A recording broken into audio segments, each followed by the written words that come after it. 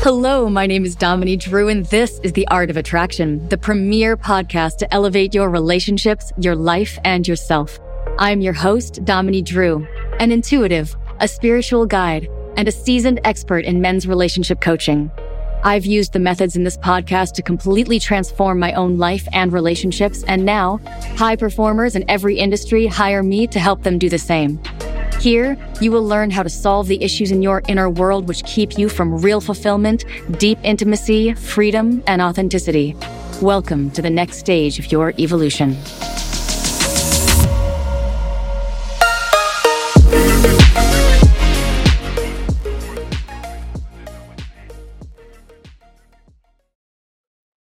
Hello, everyone, and welcome to The Art of Attraction with Dominique Drew. I'm so glad you've joined me for this episode. This is going to be fantastic. I have Alex Sanfilippo. We were talking about the correct pronunciation of that name, which is Italian, which I love because my grandparents' last name was Del Giudice, which interestingly, not only is just a fabulous Italian-sounding name, Michelina Del Giudice, no less, but also means the judge, which really explains a lot of my lineage and the kind of issues that I had to work through in order to become quite the effortless and confident and self-loving being that I have now become through no short amount of work. So welcome. If this is your first time joining us, then by all means, welcome. This is a platform where we talk about dating and we talk about relationships. Most importantly, though, we talk about those deeper, more subtle ways where you're holding yourself back from what you want, regardless of what that is. If that's more clients, or that's a better business, or that's more freedom, or that's more happiness, then if there is something in your life which you desire and you do not have it, then there is something that you are doing that is keeping it from happening. And if that sounds absolutely unbelievable to you, then just listen to more episodes because I explain step by step exactly how that happens. And it really is the structure of the universe. I've studied this work for almost 20 years. Alex and I were just talking about the incredible transformation that I've made over that period of time, which I've shared in episodes past from time to time. But today I really want to dive into whatever it is that ends up coming up, because I really trust the process and I like to sort of flow with what's happening. But I really want to kind of start, or at least frame the episode as how to succeed by doing less. I know a lot of people out there, they're struggling. They're in that sort of Sisyphus position, right? Where you're just repeatedly sort of rolling that boulder up a hill and then it falls back down to the ground. You just do it over again. It feels like you're just not fucking getting anywhere. So with no further ado, Alex, thank you so much for joining me. I'm really happy to have you on the show. Yeah, thanks so much, Dominique. I really appreciate it. It's an honor to be here. I've listened to quite a few of your episodes, so it's really cool to be on this side of the mic. And at some point, I'll be listening to your podcast, and I'll hear my voice come up. So that'll be kind of fun. So thank you, and thank you for getting my last name correct. That's also always a nice bonus. My pleasure. So you're here. Tell me a little bit about this succeeding more by doing less. I know we're sort of jumping into kind of a random place. I'm sure it'll flow from there. But what is that? What is the significance of that to you? Yeah, I think it's a great place to start, because I can say that me truly succeeding in life and in the area of happiness, relationships, and just adding value to the world around me didn't begin until I learned how to actually succeed, even on small levels, by doing less in my own life. For many years growing up, maybe you'll relate to this, Dominique, I'm not sure. Some of your listeners will for sure, because I can't be alone out there. But for a while, I was the guy who was just going to do everything. I mean, I hit like 18, 19 years old, and I was like, the sky is the limit. I'm going to have 30 jobs. I'm going to do this and that. And oh, that looks like fun too. And I think that in today's world, for people that are younger, there's even more distraction, because now there's 30 social media platforms that they can be on. By the time they're 15, 16 years old, they can start bringing in money potentially. Like, there's a lot out there, right? And so for many years, that's just kind of the way that I ran my life. I couldn't necessarily focus on any one or two really important things. So I just started going after all of them. And I followed where I heard success. So when someone would be like, ooh, I'm having a lot of success over here and it's not costing me a lot to do. Or, ooh, I scaled really fast by doing this. For a long time, because I lacked that self-centering in that direction, I was like, I'm going to do that too, because they've done it really quick, really easily. it seemed natural for them. Maybe I can do that. And then, oh, I'll do this one too, and this one too, and this one too. And of course, the rest there is history. But for a long time, I got stuck in the idea that in order to do well and make it somewhere in life, I had to do more, not less. I thought that I was being lazy if I did less, but I've come to realize that the opposite is true. And I know we'll dive into that a little bit here, but that's kind of a little bit background on me and kind of why I think this is a great place to start, is because truthfully, if you want to succeed, you have to do less, not more. Yeah, but that sounds kind of like get rich quick scheme type of things. What was the difference, or were they those, and that ended up, showing you the way from there? Yeah, what's the difference there? Some of it definitely was. Like, I mean, there's obviously an easy way to just talk about like the get rich quick type of thing is definitely like multi-level marketing and stuff like that. Not that you can't make money in that, but that is like a promise that, you'll basically have no money, no cost into this, and you can be a millionaire in weeks and never have to work again, right? Like, that's not necessarily the things I was talking about. It was more so I saw people that were flipping houses, and I was like, that looks really cool. I want to flip houses. And then it was something like I'd see people that are growing on social media. Actually, back when I got into that was Vine. I don't know if you remember Vine. Yes. But probably still this day, the funniest social media app. I mean, it made me laugh more than anything else ever has. Yeah. But Is that still around? Is Vine still out there? No. It died a long time ago. Anyway, I got on there and I decided to give it a shot. That was like one of those things. I was like, I'll see if I can get some following on here and see how that goes. Needless to say, I'm here talking today, and I can tell you that I did not end up with millions of followers on there or any other social media app. But for a while, you kind of look at those things like, oh, this seems easy. I can just go after that. And yeah, it kind of is get rich quick. So that's kind of one way to look at this idea of like, just keep on trying more and more things. But also, if you're going to launch a business, you also have that same internal struggle of like, okay, I'm going to do web design. Maybe I should do graphic design with it. And maybe I should manage social media. Maybe I should do some PR, right? Like, there's all these things that you can do, but what it does is it constantly spreads you thin, and more than just spreads you thin on your time, it's your energy, because your energy can't be focused on one or two main things. It's going in 10, 12 different directions. And that's just a really dangerous place to be. And it messed me up for many years of my life. I'm happy to say that's been behind me for a long time now. But for a long time, that's kind of what kept me held back in life. That's really huge. The not just distraction, but as you said, the spreading too thinly, right? And for me, that's about focus. And I've also overcome that, but I also spent a lot of years just like, that was just my default. I just kind of thought that's how things were, or certainly thought that's how I was. And I think it's also something that a lot of entrepreneurs struggle with.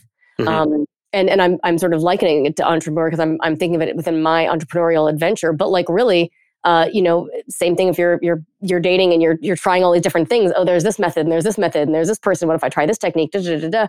And, for me, I didn't start getting successful in my business until I got like laser focused on one thing. And then I dove into that for like 2 years, and I made, started getting really, really successful very quickly. But until that focus happened, I was just spread too thinly.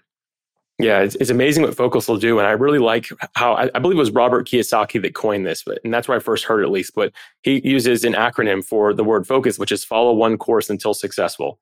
Oh, follow one course until successful. Oh, me too. When I heard that was one of like the first moments in my life. I'm like, okay, I don't follow one course. I follow 5 or 10 courses at a time, and I give up too soon because I'm like, oh, this one actually looks easier. I'll go after that instead. Yes. And I mean, we do that in our dating lives. We do that in our entrepreneurial journeys. We do it in just our lives when it comes to basically looking at what's the most fun to do. We don't commit enough to it and focus enough. We just kind of run after whatever seems like the quickest fix, if you will. That's exactly right. I resonate with that so hard. And also I've gone pretty far down the spiritual path as well, as part of, in a very sort of grounded and, embodied type of way. But I come across a lot of people who, have you ever heard the term spiritual bypass? I've not actually, no. Spiritual bypass is somebody who like does a lot of spiritual courses and things, but then when like conflict comes up, they're just like, oh, I'm not going to pay attention to that because I'm like too spiritual. Or I'm like trying to keep my vibration high, so I'm going to ignore that negativity. And it's a defense. They're just uncomfortable being in the messy, sticky soup that is being human and relating. And so they're it's a way of defending, but it's like a spiritual, quote unquote, spiritual way of defending.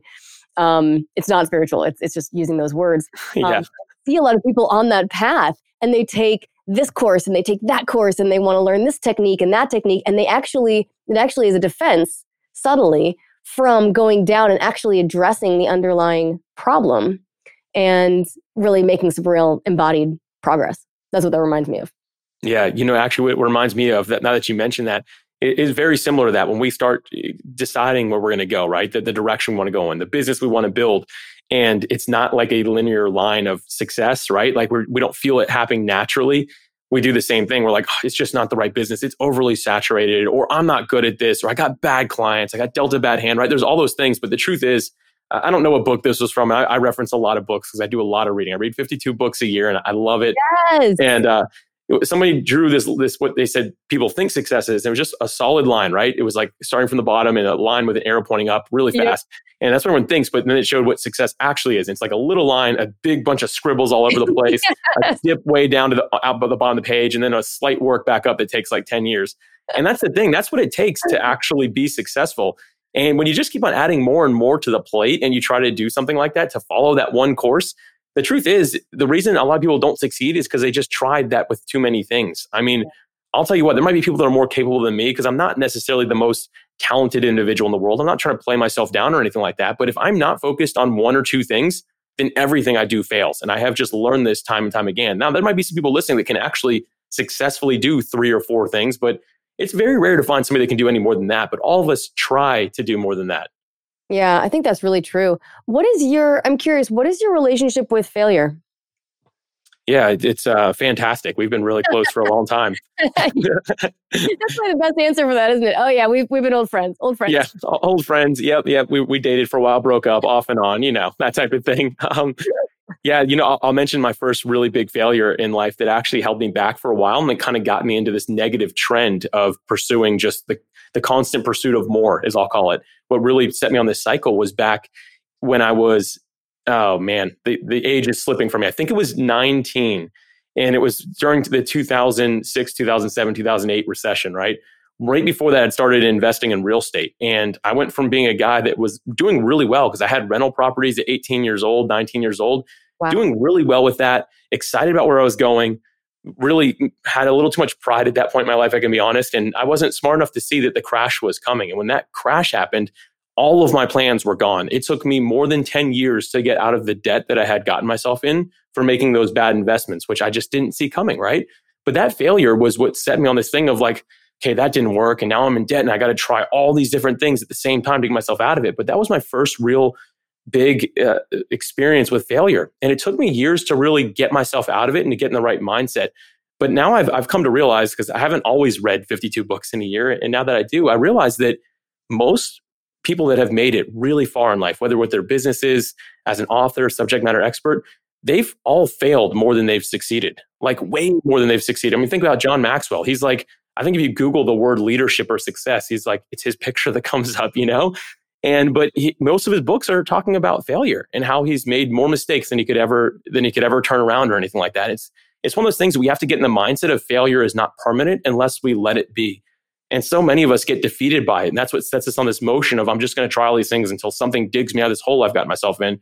When the truth is, you just have to pick yourself up, clean yourself off, and slowly work your way out of whatever situation that you're in. And that's what I had to learn to do at that young age of 19, 20. And yes, it took me a few years, but now that I look back on it, I'm actually thankful for that time. Because if I would have just been in that success, I'd be a real crummy person right now, if I can just be honest. I wouldn't be nice because I was already struggling with pride at that age.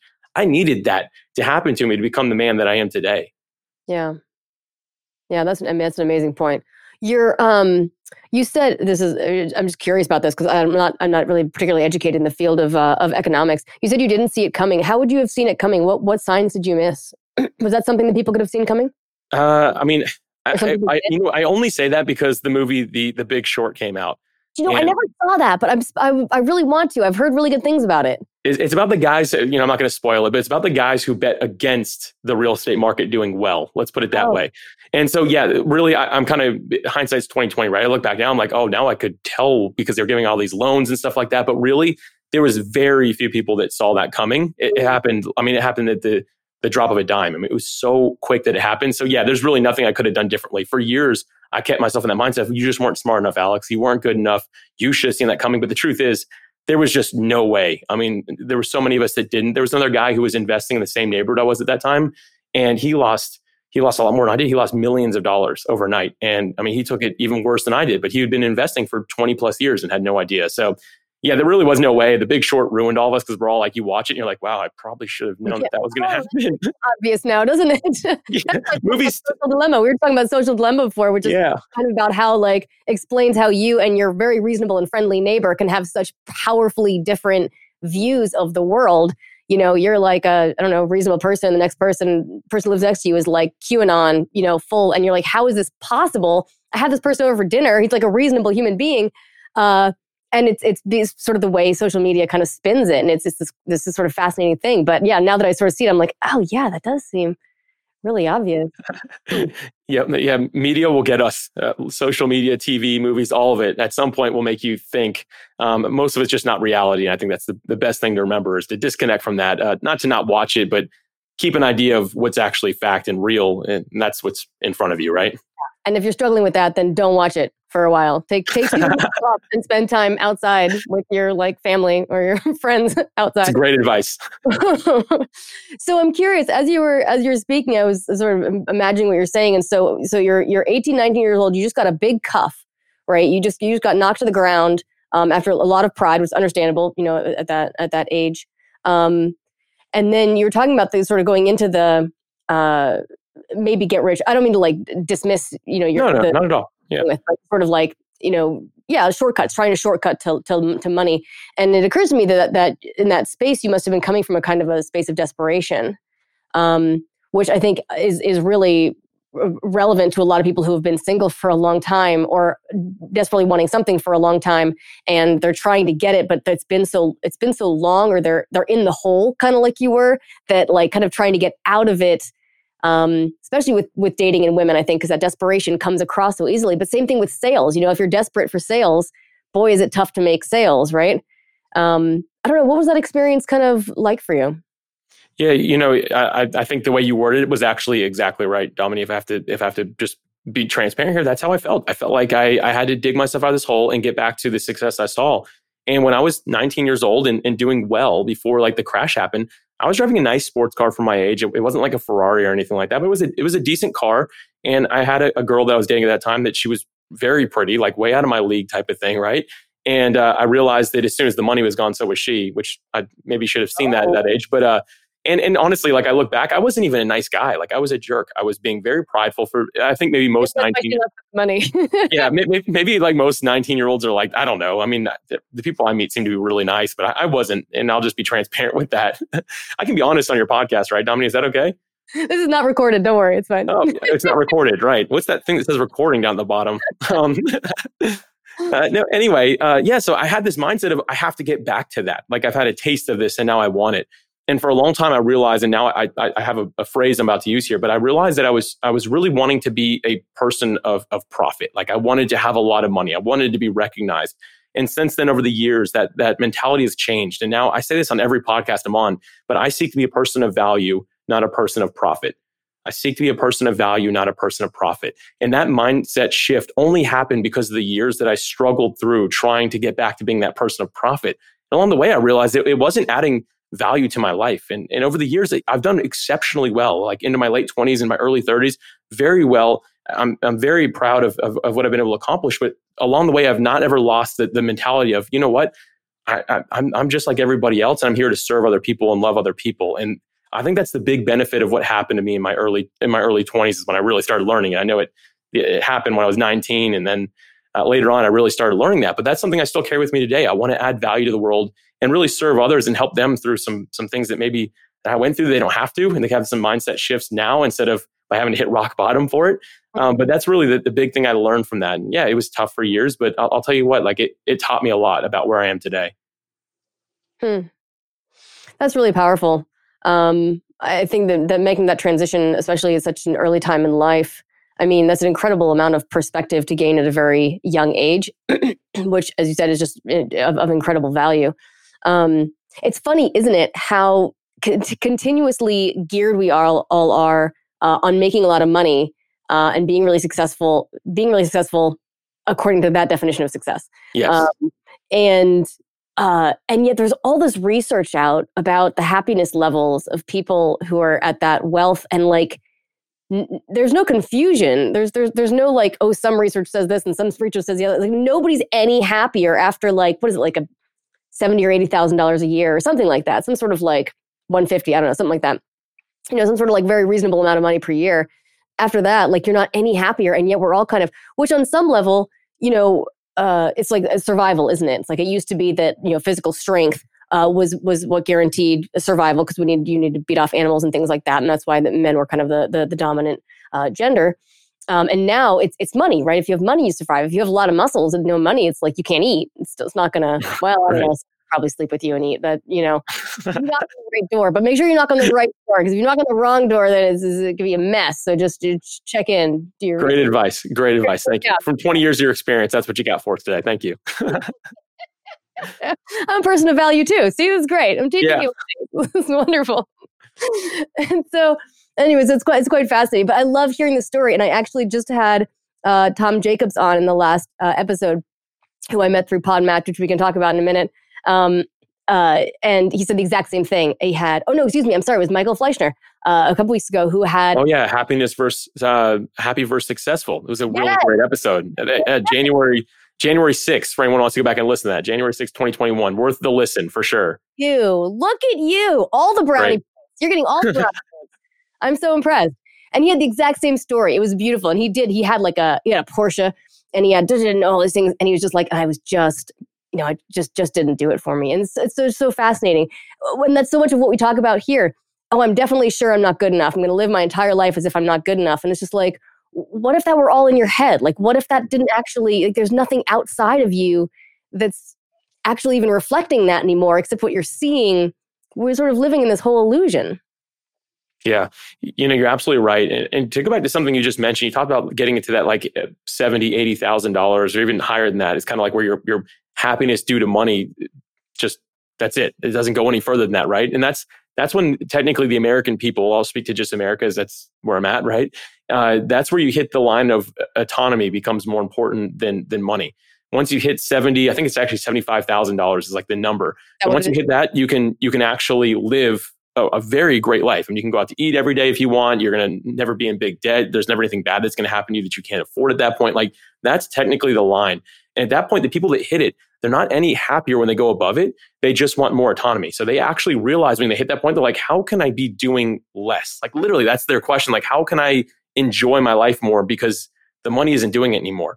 And my dad happens to be somebody who's been very well off over the years. And many of his friends have as well, because that's kind of how that goes, right? But some of the most miserable people I can remember meeting, and I say this as nice as I possibly can, are some of the people he hung out with. The ones that had private jets, the ones that had yachts, the ones that had massive houses. They were the most bitter, unhappy people. And that was in my mid-20s when I started seeing this, after I kind of really came out of my mess. And I realized I was like, wow, it's a good thing I didn't have all that, because I may have never been happy anyway. Like if you just have that constant pursuit of more, whether it's money, autonomy, whatever it might be, if you can't learn to be happy where you're at with what you have, then you're never going to find happiness, because there's always going to be somebody going further than you, doing more than you, who's better than you, right? I mean, for lack of a better term, and I don't mean to be negative or talk anybody down, but you have to learn to be comfortable in your own skin, where you are with what you have. Life is a journey and we have to enjoy it every step of the way. First of all, give all those people my phone number, my email address, because those are ideal clients for me. I have clients who come to me and they're like, I have everything. And I'm just empty inside. Like I just don't, there's just nothing. In fact, when I went into the dating niche, I actually considered that specifically as a niche. Who has it all and still isn't happy is a very specific demographic. And the process that I use is I would use the exact same thing as I would with somebody who's struggling with their dating life. Again, for something you want, fulfillment, happiness, whatever, you can't have it, then there you are. That's interesting. I'll be real. I don't even know how to address that with those individuals. So I'm glad that people like you exist, because I wouldn't even know where to begin. Like I just avoid people like that. Stand out in my head as we're talking about it. I'm like, I already know. Like I would shift. The only thing I would shift, isn't that crazy? I've done this for a long time. This is like why I'm on the planet. So this is like my right. Yeah. In my zone. But you sit one of those people down in front of me and I would listen to them speak for a little while. And the only thing I would shift or be not uncertain, like the only thing that would be decided in those first few moments would be how I would phrase things, because I would phrase things in a way that they would sort of understand. And I honestly kind of do that automatically, but like the process is exactly the same. That's That's exactly. interesting. You've got my wheels spinning. I'm curious now. I like want to sit in one of your sessions one day just to be a fly on the wall, just to take notes. I'm an intern. If there's somebody who'd be open to doing that and would consent to having you, I would actually really like that. I've thought sometimes about so my real goal in life, talk about focus, is to bring this work is to teach this work on a global level for that exact reason. Not to be the center of attention. I'm not going to lie. I like being the center of attention. It's nice. I have a lot of distortions in that area where I was very much like, oh, very much look at me. And so I had a lot to work through. You're Italian, right? I'm what? You're Italian, right? I am Italian. Italians seem to have this, I don't know what it is, but this persona about them that they want to be in front of people. They want to be loud. That for some reason, that's just in our DNA, I think. You can't help it. Everybody's heard of the Italians. Where are the Lithuanians? I don't know. They're in the back. They're like supporting. They're doing, I don't know. Where are the Lithuanians? And so, yeah. And so this way of kind of like being in front of everybody. And where was I going with that? I don't know. Global level. And I don't, but I've through again, a lot of using this process on my own work, because that's a distortion. So that sort of look at me, childlike part actually was sabotaging me. That was actually holding me back because, it was pushing people away. They're like, ugh, I don't want to hire her. She's like, she won't shut up, which I would not have. So that is and so what I really want to do is teach people the skill.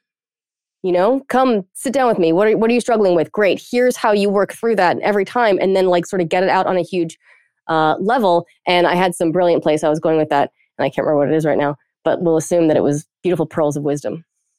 I'm sure it was. That's great. But this is leading us very smoothly into doing less, because you're talking about autonomy, and that's resonating with me so much, because when I built this business, I'm sorry, I'm talking a whole lot, but I really want to hear much more from you. When I built this business, I had to learn sales. That was not my gift. I had to like learn it brick by brick. And I got to the point where I was very successful, but I was on the phone all day long. And even though I started making a huge amount of money, I shut it down really quite easily, because my freedom is more important to me than making a ton of money. And so for people for whom that is the case, how do they go? Let's say they're in that Sisyphus place of constantly working, not getting any results. Where do they start to start to shift toward more success with less time and effort? Yeah, the very first thing you do actually takes a little bit of time, unfortunately. But the very first thing you have to do is you have to self-reflect. You have to sit down, you have to take inventory. And those two things really go hand in hand. And for me, it means I'm holding my phone right now as I'm saying this, just holding it up. Get rid of this for a day, grab a notepad and grab a pen, and actually sit down and really think about the things that you enjoy doing, the things that you know are bringing the most return on investment, the things that seem to be the most valuable to the world that you're doing. And then make a list, take inventory, and then write down the other things that you do that aren't doing that, right? That are not fulfilling, that are draining, that you know are just time wasters, that don't bring in a lot. And really sit down and do this practice. And to some people, if you really want to get serious with it, I recommend doing is follow yourself around for a full week and write down everything that you do. Dominique, you'll find this actually pretty funny. I had one person take that really extreme, and they even wrote down when they were going to the bathroom. And I even wrote down my bathroom breaks. I'm like, you don't need to do that because you can't do anything about that. So, you're in there like Candy Crush, you're in there for 20 minutes. That's a good point. Maybe I shouldn't have told them that, but I did not think about that at all. But regardless, the idea is you really want to self-reflect. You really want to take inventory of everything you're doing. And for me, I like to do this practice regularly. Like I've done this. Like I know most of the answers at this point for my own life, but I'll still every quarter. So every third month, I'm actually going somewhere that inspires me, getting away from tech, getting away from all that, and really sitting down. And for me, it's the ocean. I live in Jacksonville, Florida, and I'm just a few minutes away from the ocean. I like to just go sit out there on the sand. I don't like to take a towel. Like I literally just sit in the sand, which is weird to most people, but that's what I love to do. And I have a pen and paper in hand, and I just sit down, I just listen to the waves, and I write down everything that comes to mind. And you know what? Even though I do this on a regular basis, there's still times where I'm like, you know what I don't enjoy anymore? I don't enjoy managing my own email anymore. Like it used to be a joy to see my emails when I woke up in the morning, and now it's not. And that's one of those things I sit down, I'm like, okay, I know that. What else am I doing that's bringing in more of a joy in my life or bringing in a bigger return on investment? And then when I go back to the office, it's a matter of then you start strategizing those things. But I'm going to give you a chance to speak in here, so I'm not just talking for 10 minutes straight. But this is where you start with this stuff. Talk for 10 minutes straight. That's great. So from there, after you've done your self-reflection and you've taken some inventory, the next thing you do is really determine what is the best use of your time. And again, this is when you sit in front of a computer and you decide, okay, here's a few things I'm doing. So I'll just use my company as an example, if that's okay, Dominique. I'm just going to kind of go with Podmatch.com is my business. It's a software as a service, so a SaaS-based business, lean startup, bootstrapped. So there's only 3 of us working in it right now. So I am sales, I am marketing, I am accounting, I am tech support, I'm the visionary, I'm the guy who jumps on podcasts. Like I'm all those things right now, right? So, and at first when you start a business or anything new in that matter, you really are all of those things. And it's a matter of really figuring out, okay, as you're doing this reflection, what's actually working? So for me, for a while, I was doing the social media as well. And I realized that we were spending a lot of time on Instagram. Instagram for a long time has been like the big platform, right? Like that's where everyone says, oh, you got to be. Going back to that whole like doing more thing, right? Like everyone says you got to be there. They're seeing a lot of success there. I got to be over there. The truth is when we really sat down and evaluated it, one, I didn't like it, but I evaluated the numbers. So I came back from reflection time. I looked at the numbers. The amount of business that was coming from Instagram directly was less than 1% of all of our inbound onboarding process that we're beginning. It was less than 1%. So I was like, what if we don't do this and we spend more time on LinkedIn, which is bringing up almost 85% of it? What if we spend more time there? And we saw a huge return on investment. We dropped our time every day. We were doing this by we cut off an hour of our work per day, and we were able to see more results. That's right there. That is the art of doing less to get more results, right? Like I was literally doing less and getting more results. And that's the type of thing that you've got to do. And I think to go along with this, many of us, yes, we have to be everything at the beginning when we're starting a business, especially if you're bootstrapping, you're not raising money. If it's just you have to do all this, but you have to be really smart if you're going to do that. And also, as you start bringing in money, you have to think who, not what. So when you're saying this is what I have to do, this is just part of it. This is how busy it is. I have to do this. It's what I have to be doing. Start thinking about who. Saying, okay, I'm bringing in money. Could I get a VA to do this? Who else could do this other than me? Is there a fan that's using my product that would not mind maybe answering some tech support stuff if I give them a t-shirt or give them a free professional membership of our product, right? You have to start thinking about, okay, how can what I'm doing be removed from me and who can be doing it instead? And these are all, again, this all kind of goes back to that self-reflection inventory process and really just evaluating the results that you're seeing. And Dominique, I said a lot, so I'm going to get a sip of water and let you talk. What was coming to mind as you were speaking is the type of person, and to notice my system is going kind of quickly, so I'm just going to slow down a little bit, is the type of person who really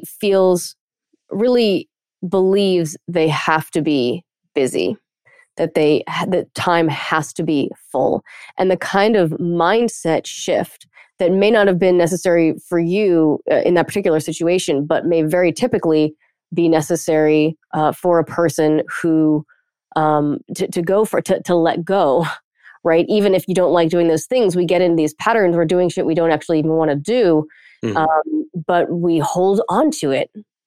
Right, that's the biggest obstacle that I come across in my coaching work is people who don't want to let go of their shit. That's out of my control. I'm not going to force you. That's neither my job nor my right to take something from you that you want to keep.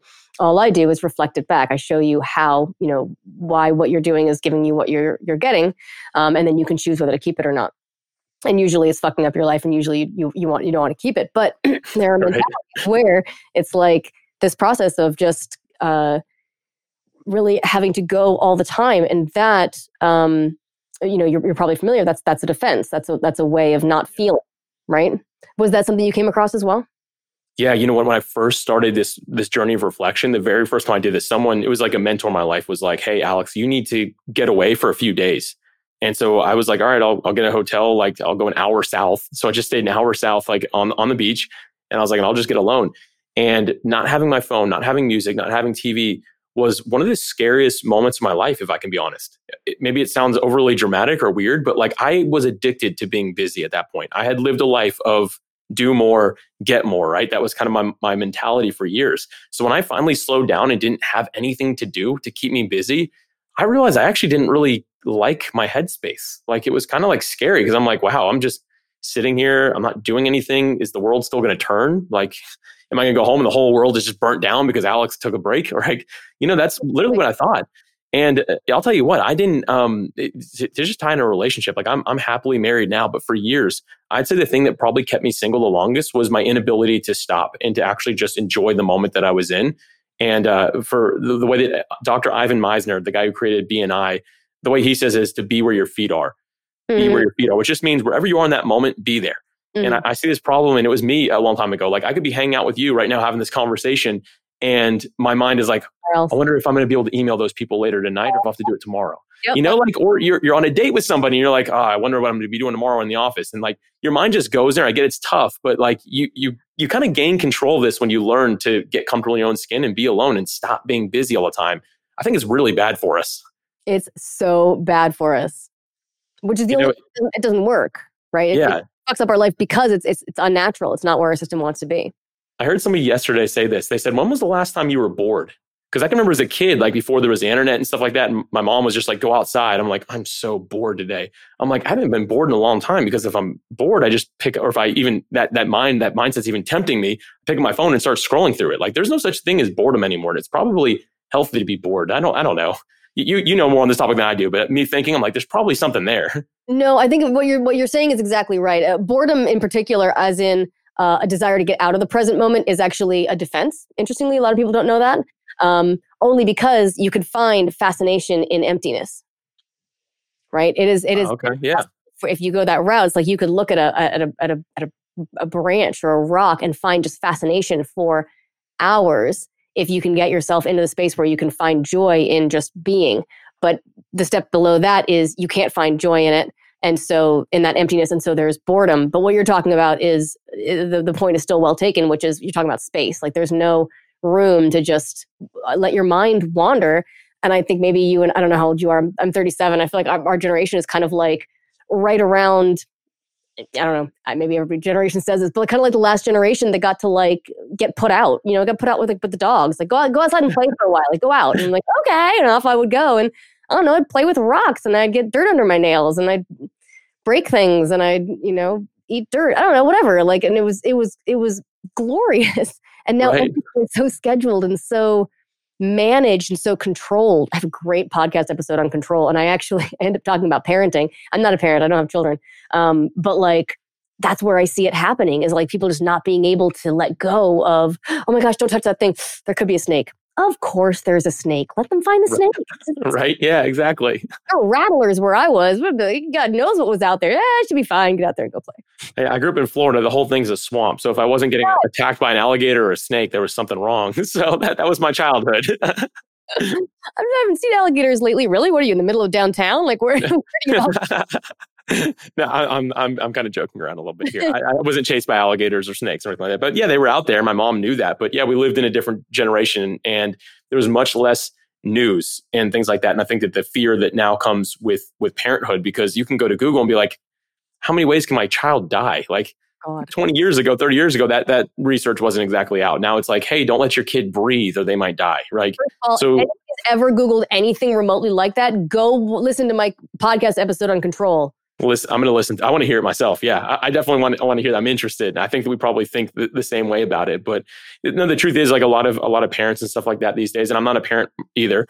But a lot of them that I even know, that they're very fearful for their kids, when our parents generations ago were like, you're going to be fine. Like go out there and have fun. And now everyone's like, oh my gosh, it's so scary.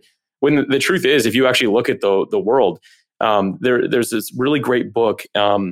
And I'm totally blank on the name. It's not in English. I don't know how I found an English translation of this, but it was a guy in Denmark who did all his research. And basically, he discovered the world is actually safer and healthier now than it was even 10, 20 years ago. But we're more full of fear, and we won't do the things we used to do, thinking that we're going to get hurt and things like that. But really, there's less to be concerned about now than there was. And it's an interesting thing. I know that's a little off topic today, but it's fascinating. That's 100%. I agree with you 100%. And I think that the words you're using are exactly the right words. And they're not the words people usually use. The words you're using are fearful. Mm-hmm. That is the word. It's not more protective. It's not more careful. It's helicopter parents. It's parenting, right? It's like our lives in general. It's 100%. We are well fed. We are well clothed. All of our needs are taken care of. 2010, we produced on the earth enough food to feed 18 billion people, and still people starve. Like there is plenty, and yet we live, every need is taken care of.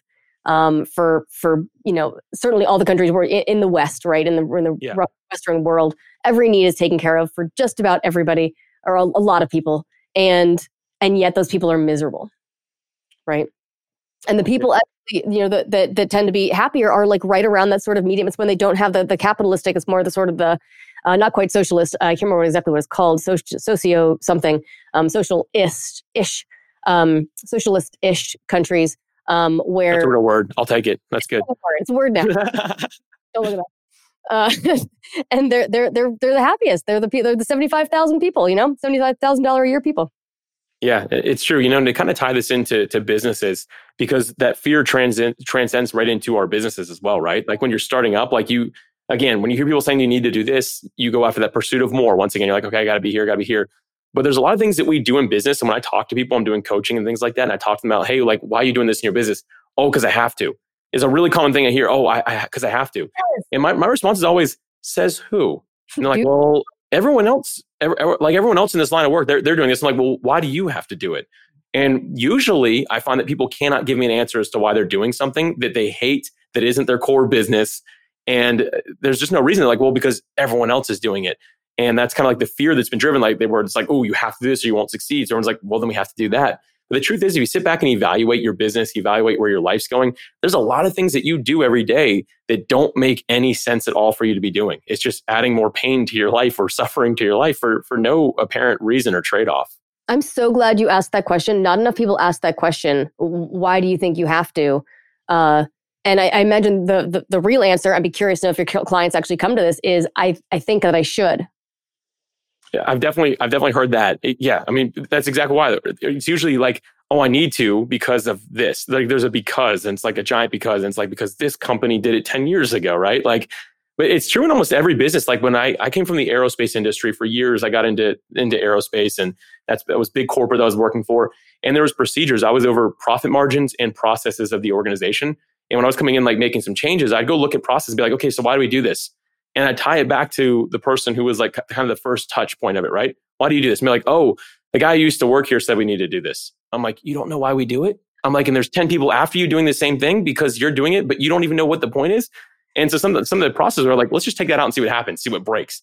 And so we test things like that. And to our surprise, most of the time when we would actually pull something away or make a tweak on it, you'd actually see a positive benefit instead of negative. So many of us have just been wired to say, this is how things work, so I'm going to do it.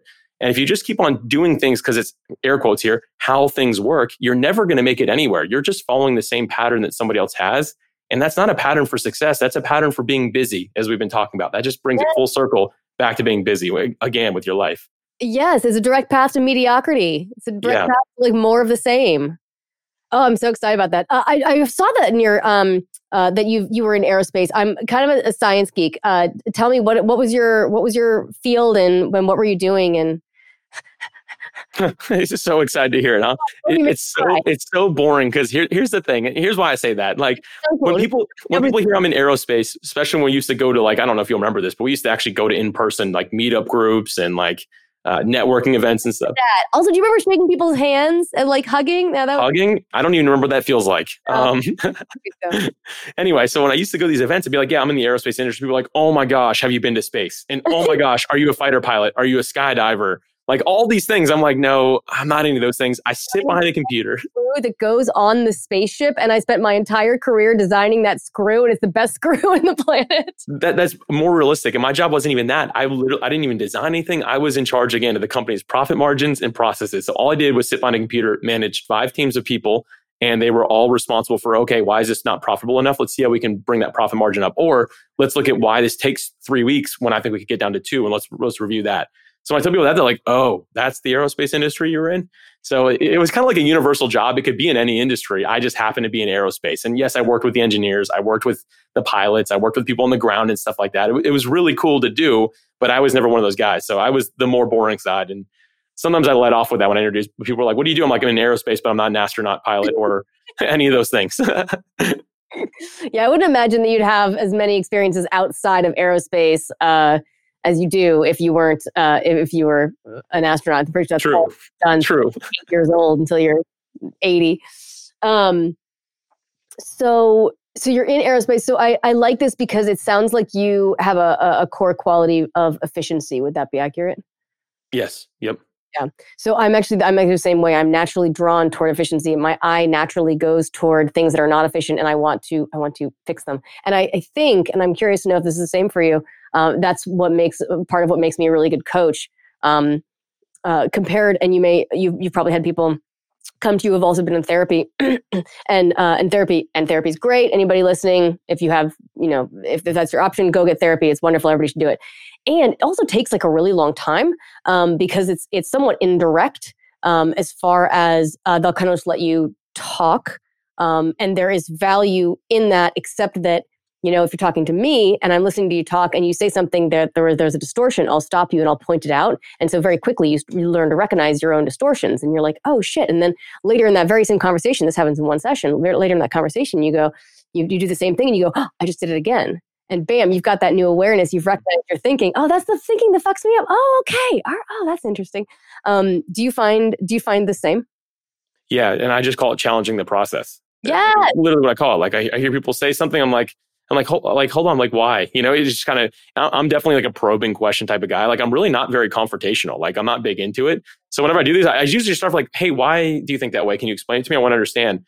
And this to be true. When people start talking and trying to explain something that they are doing that's not efficient, people are smart. They can usually figure out themselves and they start talking. They're like, actually, I don't know why I do that, and then you can kind of get into it. So that's my non-confrontational way of getting into like the nitty gritty with somebody, right?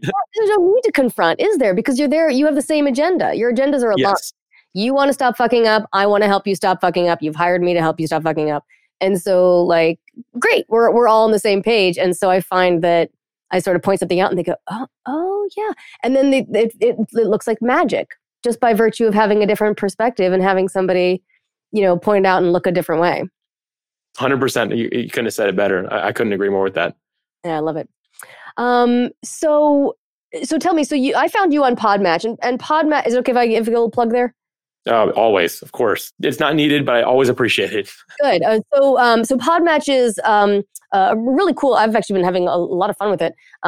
Is some software where you can you sign up. It's not very expensive. It's really affordable, and you put on your podcast on there, and then it sets hosts up with guests, which is really really a useful thing. And you can kind of find out who you like and who works for you, and things like that. And that's, of course, the thing that that you've been describing so far, the software that or the business that you've launched. So the coaching, what kind of coaching are you doing now, and who should be looking you up? Yeah, it's mostly around podcasting. So that's just kind of the niche we're in, right? Like I have a podcast as well, and that's kind of who I talk to a lot, or it's people that are early on in their startup phase. Podmatch, yes, very early on, not necessarily my first business, so I have a little bit of expertise there. And I talk more about like processes and profit margins. Like these are the things that my background is in. So I try to stay in my lane. But a lot of it I find is I'm talking to a lot of podcasters these days.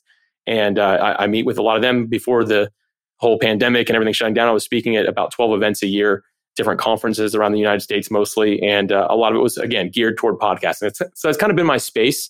And that's something that I've kind of let happen naturally. I don't seek that out or pursue it very much. But when somebody comes around that looks like somebody that, I could definitely add value here, then I go for it. So I don't necessarily actively pursue that right now, but something that I definitely enjoy doing. I love helping others along the way, because I wouldn't be here today if I didn't have the people pouring into my life along the way that they did. Well, and this is nowhere near my place whatsoever, but it would be something that should you feel a draw to it would be very useful.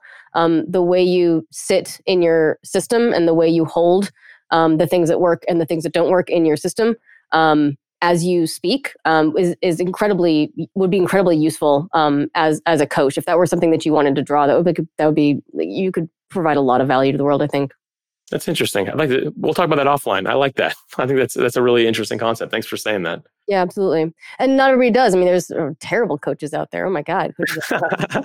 No one's doing. And in the spiritual world, oh my God, there's so much spiritual bullshit. We were talking actually before we started recording about spiritual bypass, which is people who are like too spiritual to feel their feelings, or like too spiritual for conflict, or like, oh, that's just you dealing with your stuff, and I'm just going to stay in a positive mindset.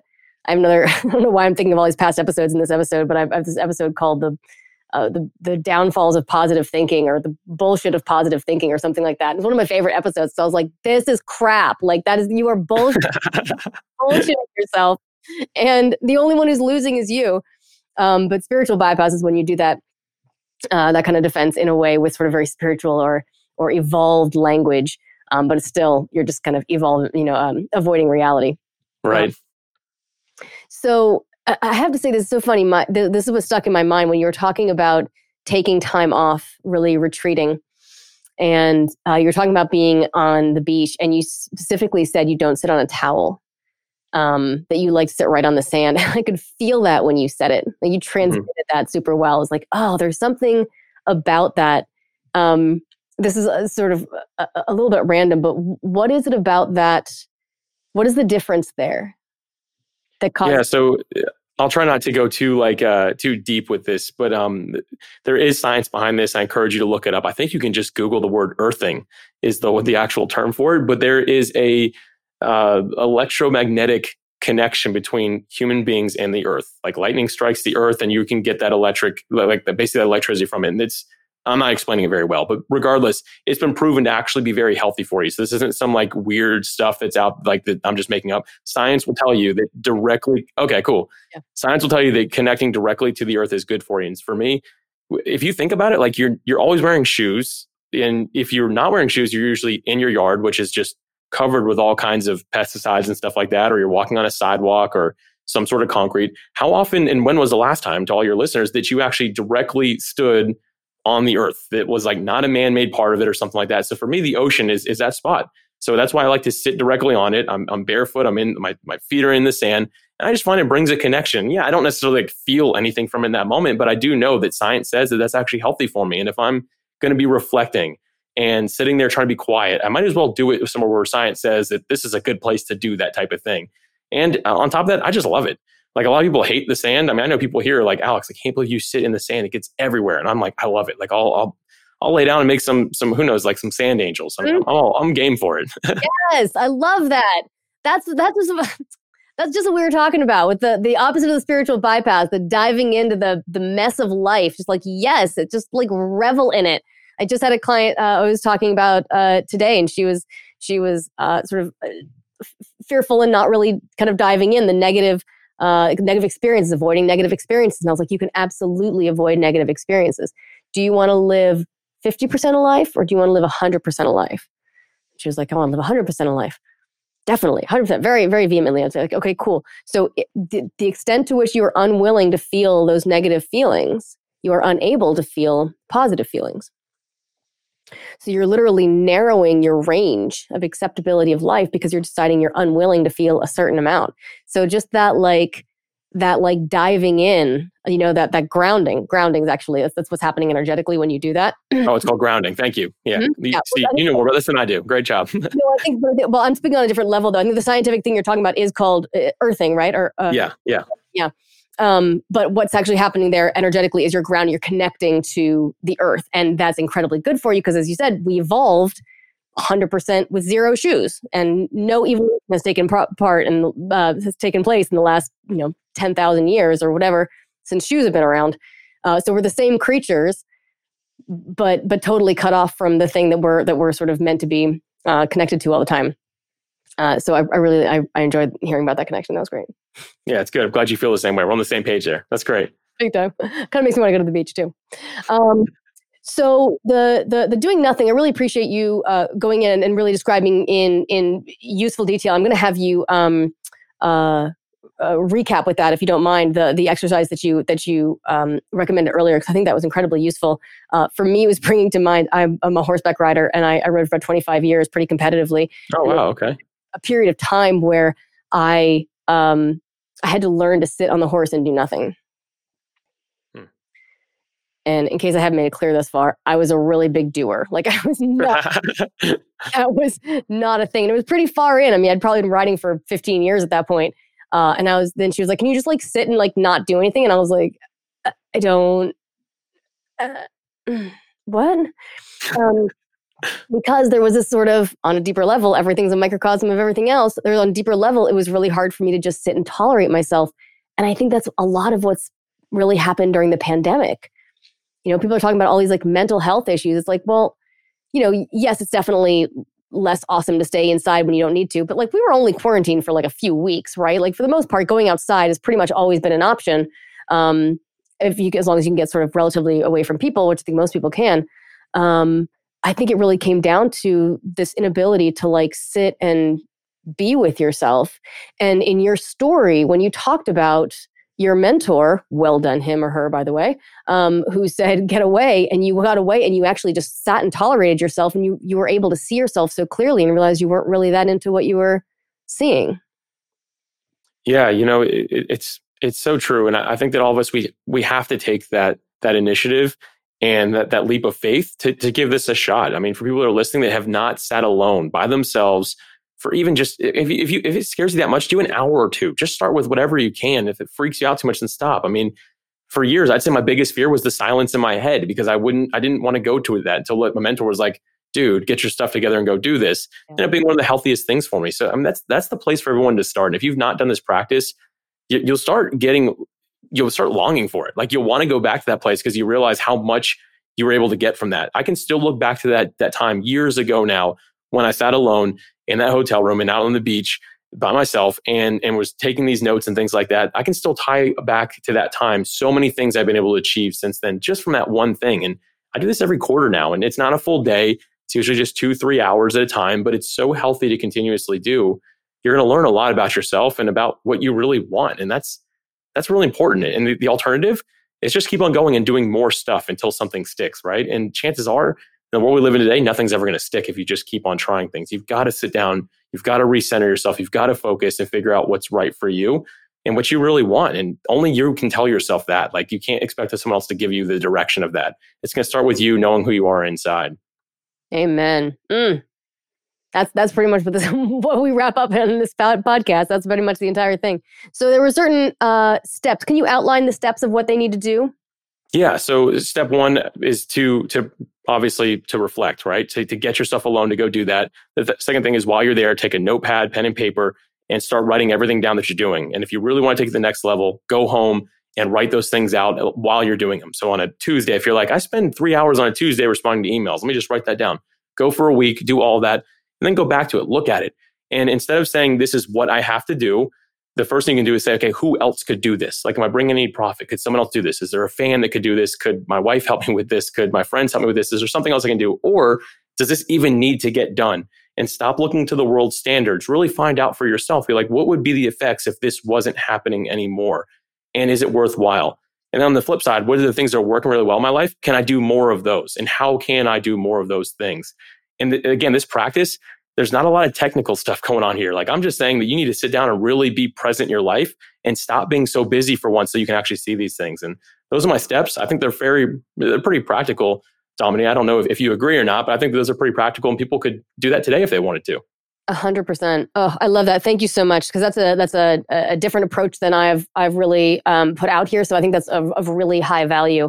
Guys, if you're regular listeners of this show, I'm 100% behind that exercise. That is very useful. It's very aligned with what you learn here. It's very aligned with other exercises. If you do other exercises that I have put out to you, if you do have a podcast, are you looking for podcast clients? Right now, no. I mean, I'm definitely looking for people to check out my show. So creating a brand, I love to hear feedback from other podcasters because that's how I continuously grow. That's about what I'm looking for. Great. Awesome. So check out Creating a Brand.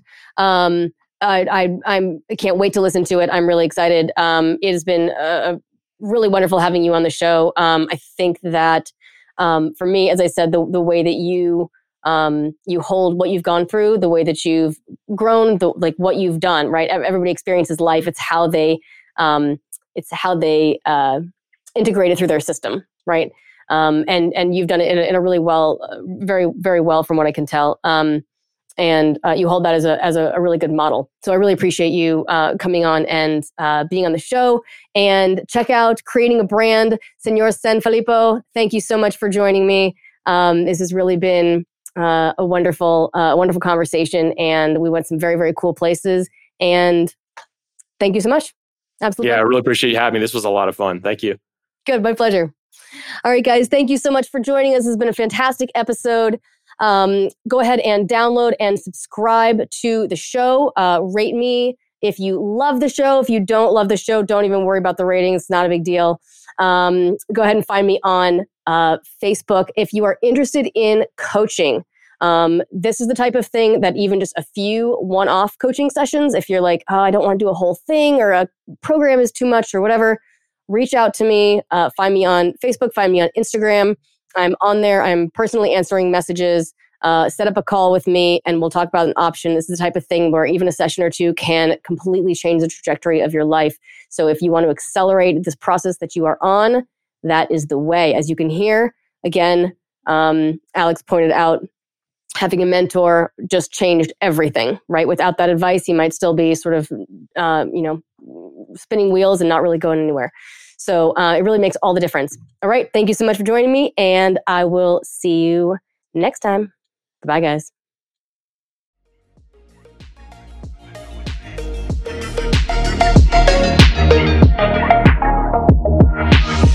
Thank you for joining me for this episode of The Art of Attraction. This is Dominique Drew signing off and reminding you that if you love this podcast, please hit that subscribe button, rate us 5 stars, and most importantly, share this episode with someone you know needs to hear it. See you next time.